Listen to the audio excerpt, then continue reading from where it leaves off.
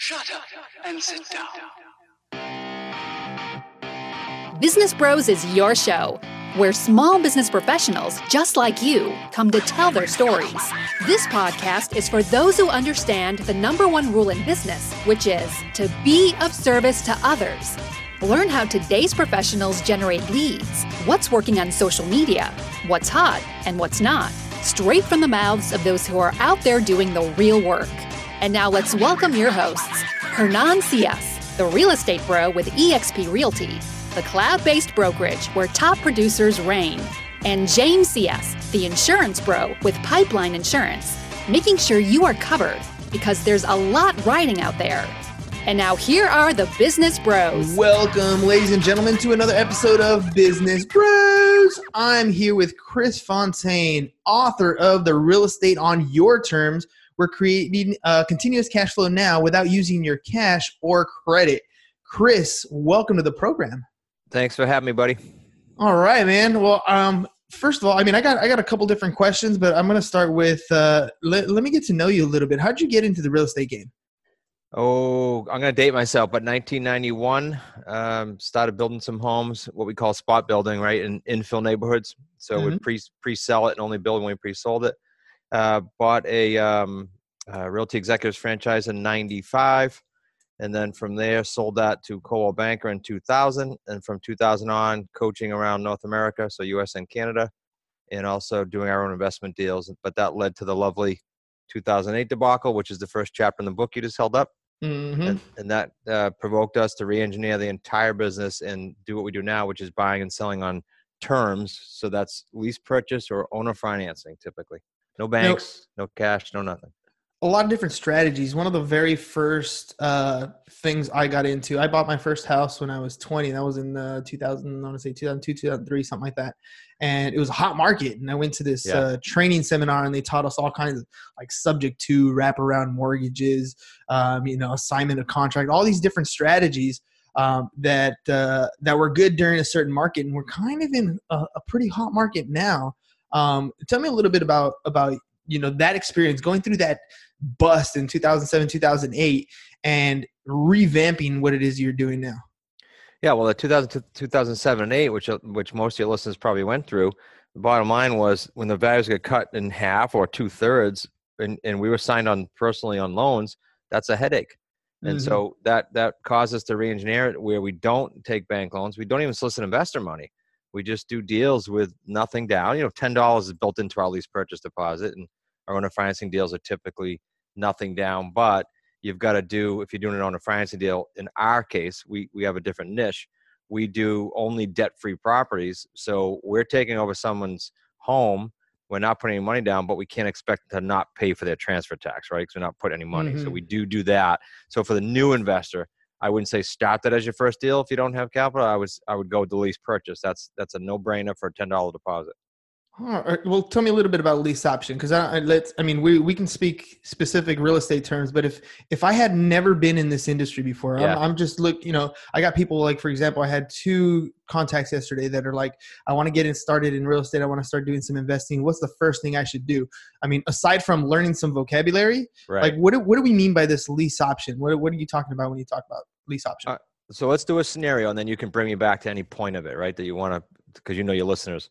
So let's say a house is worth $300,000, just to use a round number. And let's say they owe $250,000. They could be over leveraged, they could be debt free, but let's say they owe $250,000.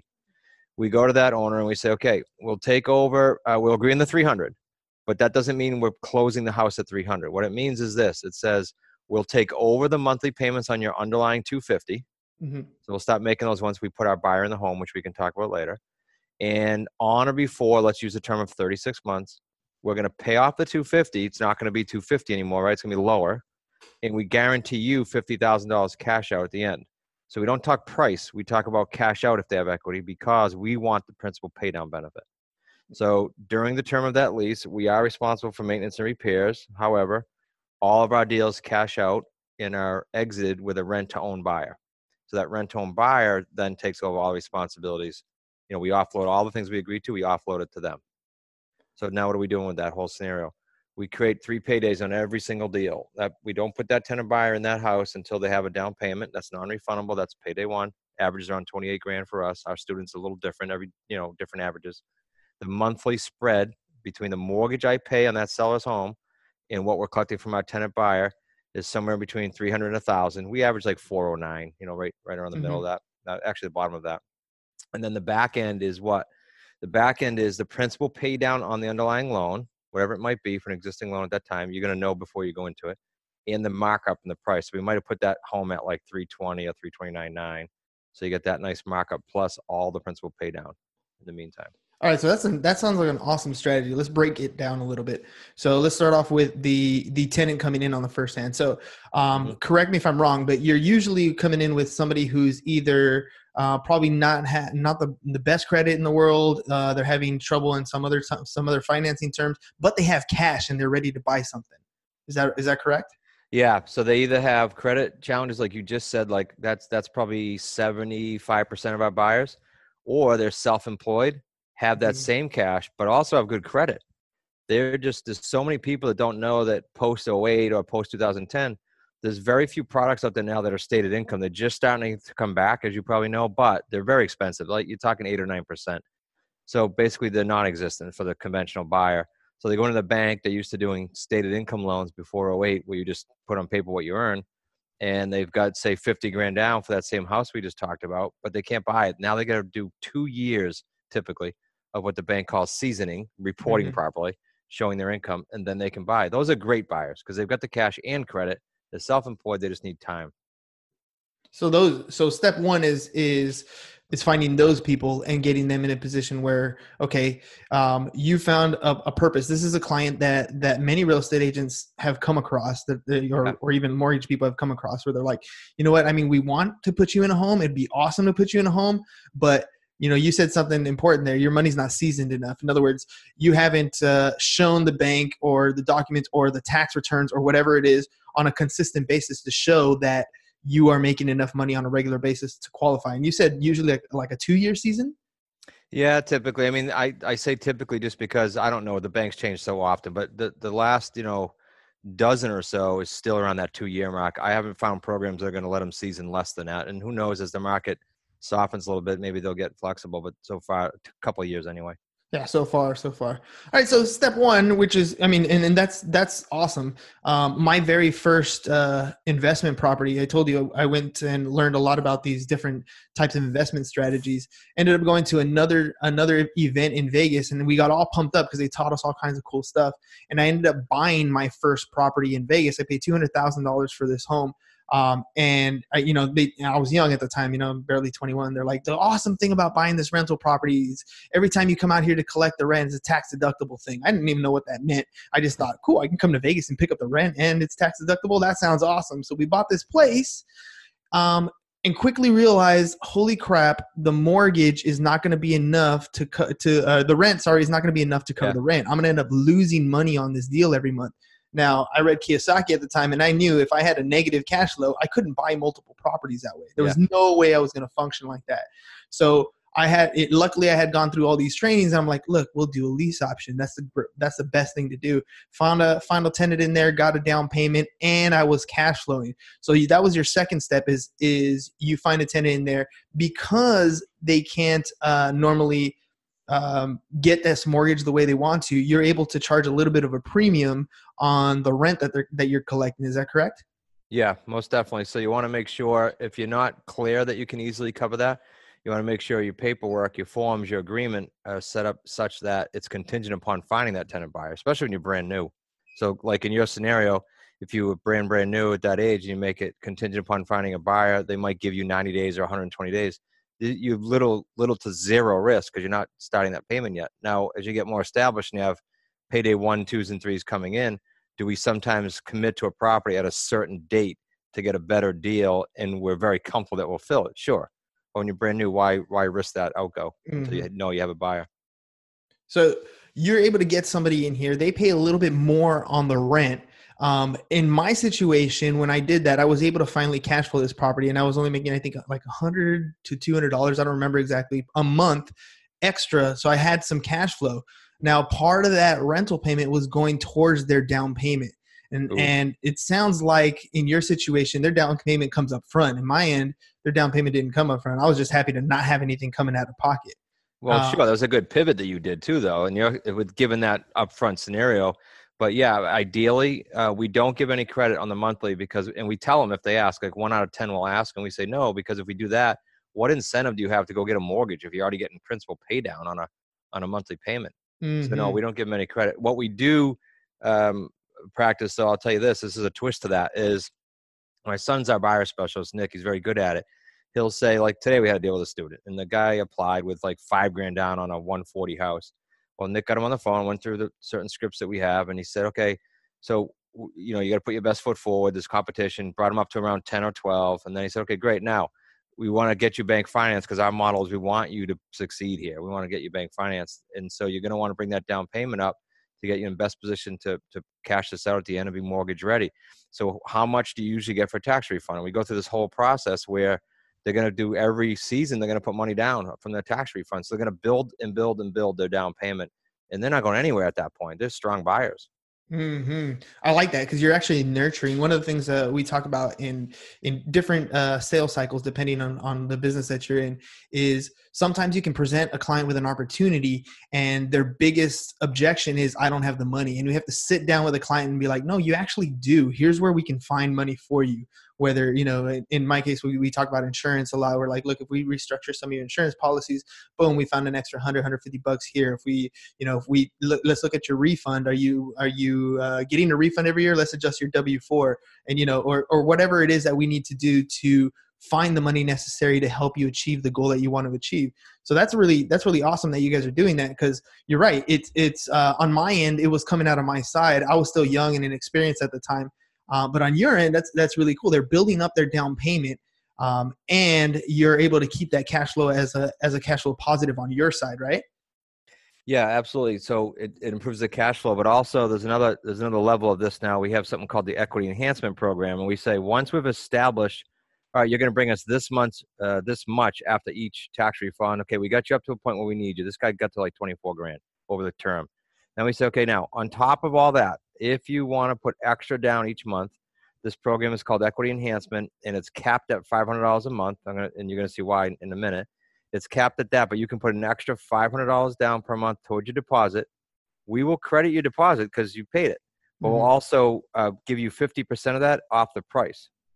But they're capped at $500 because you don't want someone winning the lottery or coming into money, and so they can max that out and give you $500 extra a month. That helps your cash flow, gets them more vested in the home. But then you're taking $250 off the price, and not a ton of people do it, even though they shake their head and say they're going to. But for the few that do, it improves your cash flow and gets them more vested in the home. It is a nice little hook there too, by the way. One thing that we kind of hinted on, but it's also built in, we're not avoiding the mortgage here, right? What you're doing is not circumventing the mortgage at all. You actually put in a 36-year or 36-month term or whatever it's going to be. And that is because you want to get them seasoned during that time. Is that right? Seasoned. And the other reason we use 36 that most sellers don't even know. So morally and ethically, we tell them, if they're in that home for their residence and they move out after 3 years, they're going to get whacked on capital gains because they got to be in there 2 out of 5 years. Yes. So we tell them that, and some of them are very pleased that we even brought that up, and some don't care, but at least you tell them. You don't want to not tell them, and then in month 40, you cash this thing out and they're ready to kill you because they got whacked on capital gains for a few months, Yeah, that's huge. That's huge. And you're talking about the exclusion. So if you're single, it's 250,000, married 500,000, correct? Exactly. So yeah, so those are, that actually makes a lot of sense. Forward planning this type of thing. You want to make sure the client sticks as much money in their pocket as possible. Yeah. So that totally makes sense. Yeah, all right, the last little piece. There's two parts to this. There's the part that you agreed on to sell the property, and then there's the part that you agreed on with your buyer to buy the property, where there's a spread there. Can you explain that? Are you talking about the markup on that 300,000 example? Yes. Yeah. So we'll watch the market and max out as much as we can, but we look at things that the public looks at, even though it's not accurate, like Zillow and all the other things online, because they're going to go look at that. And so we see between appraisal and that, what can we max out? Because the buyer, remember, is locking their price in. Unlike going to rent somewhere, they're locking that in. So that's their incentive to do so. In a flat market, in a rising market, they're ecstatic about that. And if the market ever went down, you can always renegotiate and have them rent longer. It's okay on both sides. But yeah, that's a nice markup at the end. And then you get all the principal pay down benefit that you captured. Well, let me ask you another thing, because this is huge. When I have rentals right now, and I use property management companies mainly because I don't want that call in the middle of the night that my toilet broke or that I got a leak here, that sort of stuff. I mean, I still get those calls, but it's like, hey, we're taking care of it. This is the price. Do you approve or not approve? Yeah, I agree. Much different ballgame. The awesome part about having somebody in the home that's potentially buying the home is they care for it like it's their home. We worked it in the deal where there was, I think if it ended up coming down to like something, I think we put a price tag on it. Like there was a max that we would cover, and the rest they would take care of it. But they were responsible for getting the maintenance man to come over or whatever that needed to get done. What's been your experience like in managing these properties when you have people in there? It's exactly what you said in the second part of that. We pass along all maintenance and repairs to them. In the buyer, so we call it a buyer letter of intent meeting, and then they go to the attorney. In that first meeting, we explain to them, look, if you're accepted, you're going to act like, behave like, pay for like, and capture equity like you're a buyer. We're not landlords for you. And so we don't get the call. In fact, one we just closed out recently, the back end was like a little over 80 grand. Over the 3 years, we didn't hear from them. They put a new deck, they put a new roof. I mean, they really improved this place. So that's your typical ideal tenant buyer right there. Mm-hmm. Yeah, because like I said, I don't want to be dealing with maintenance issues. And you brought up something really awesome. They're improving the home, so they're gaining that equity plus side on when they actually gain the property, they'll be equity positive. The other thing that they benefit from is the appreciation over that 3-year period. So it's a very plus side for the person buying it, and on the investor side, on your side, exactly what you're going to clear. What your exit strategy is going into it. How important is it knowing what the exit strategy is when you start an investment? Oh, you've got to. So it's simple math. And we even talk this way to our seller so that they don't think they can sit there and negotiate. We said, look, here's our metrics. Here's what we can pay, and here's why. And then it's super important for you as an investor, because you can literally put this stuff on a spreadsheet, which I'm sure you do. You've got these properties. You can do 12 of these, let's say. I remember starting this on the term side, like back in 2013. Throw 12 of these on your books. Now you've got payday 1, 2s, and 3s all mapped out. Payday 3s kind of stretch out different terms. You've got a spreadsheet that's probably going to kick out almost $1 million over the next whatever. Take some time off, or go at it again if you want. But you have that luxury of creating that lifestyle, because you're not hands-on, you're not micromanaging, and you have these 3 paydays mapped out on a spreadsheet. You know exactly, predictably what it's going to bring. You said something there, and it's kind of subtle. I could put 12 on a spreadsheet. What a lot of people don't know is if I'm doing the traditional investment route where I put in a down payment and I get a mortgage and I have this rental property, I can only have 10 mortgages to my name. That's right. And I'm capped out. And that's kind of where now all of a sudden it's a whole different thing. And I have to go into a completely different type of lending rules, and it gets more expensive. You don't have any loans with these. You can have 12 and you don't have any loans. Is that right? Yeah, you said something really cool. So if you look at that spreadsheet I was just referring to, we carried, if we're a family business, we carry anywhere between 50 and 60, because like last week one cashed out, we might pull another one in next week, right? So on all 50 or 60, we're not on one single loan. It could be owner financing, it could be subject to, and it could be lease purchase, but we're not on one loan. And that's far different from what you just said exactly. I got 10 loans. If I go higher than that, I'm like in a commercial bracket, and you're on personally. You got to think about that every night. Yeah. That's a huge part, is you're on it personally. Exactly. Yeah. And if things do change all of a sudden, I mean, that's how people got, in big trouble, right? No they had huge issues because, I got, 4 or 5 properties and they're all mine. And that's the problem, is when things go down, that they're all yours too. Captain goes down with the ship. They're knocking on your door. Absolutely. Absolutely. All right. So that's a great strategy, and all that can be found in your book, right? Yeah, absolutely. And if you want, and we didn't talk about it for the show, and I don't know if V mentioned to you, but I can, even shipping, we can give them that hard copy that you got. If they say they heard it on your show, I can give you a link to put in there, and they'll get their hard copy. Like, it's not get my free book and put a credit card in for shipping. We'll ship it. Awesome.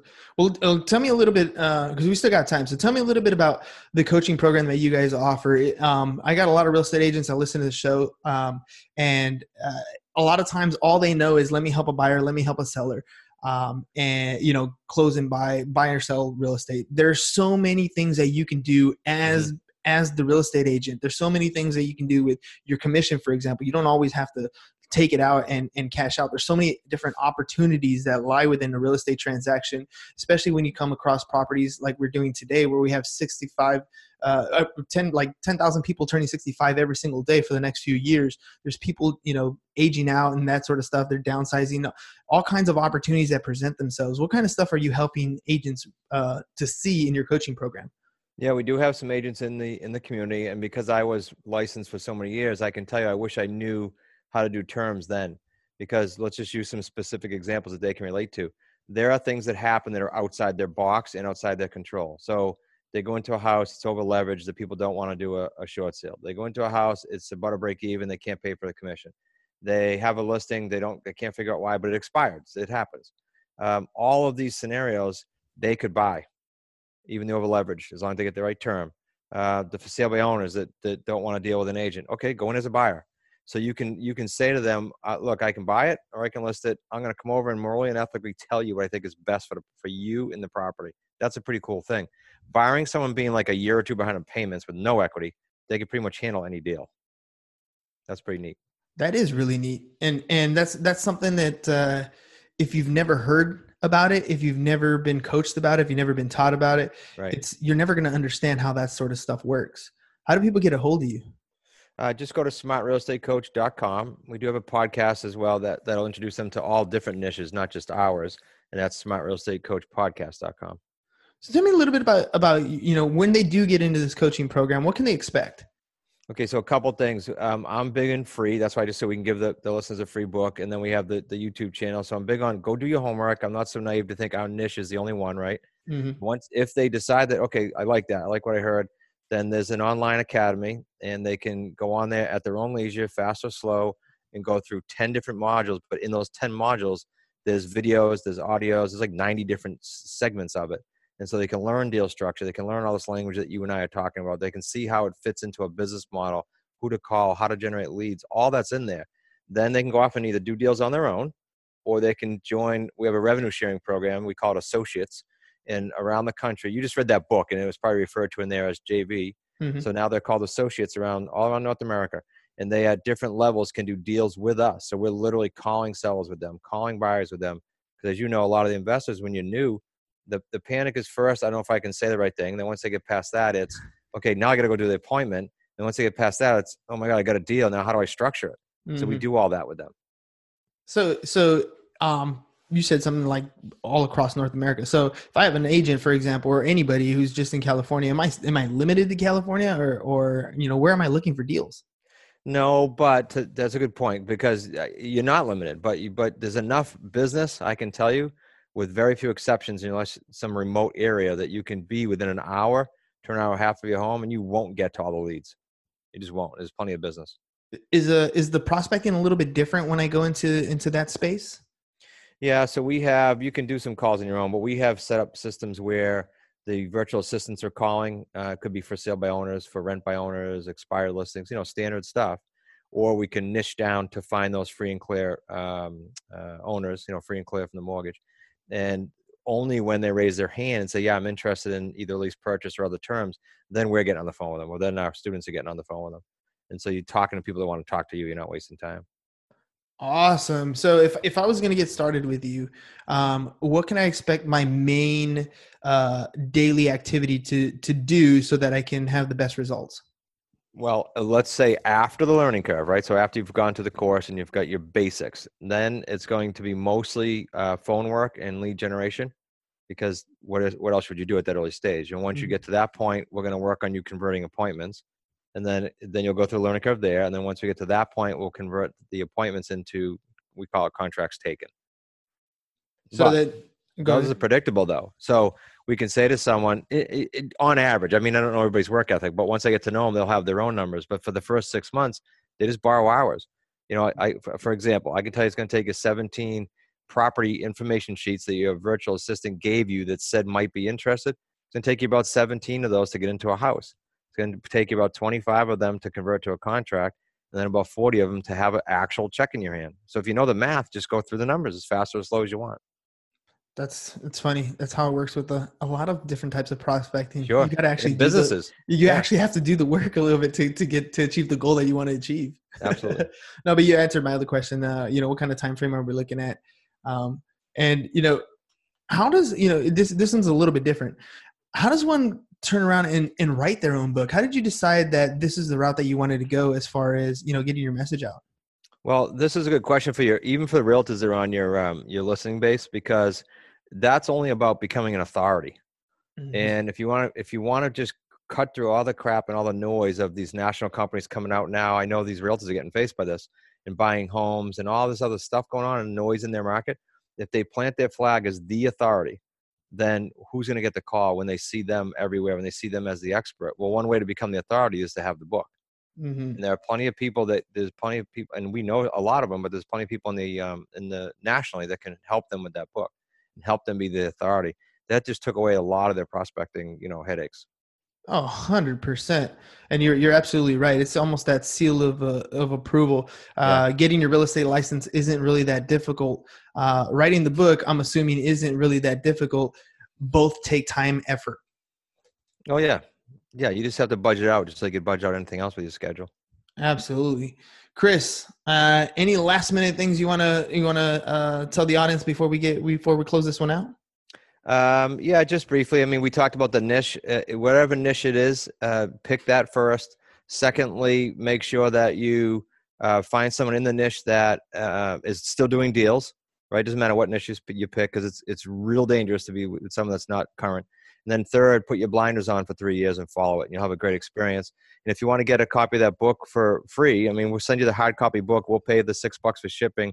You're going to go to free, FREESRECbook.com, freesrecbook.com. You just got to say that you're on the show. You heard it on the show, rather, and we'll get it out to you.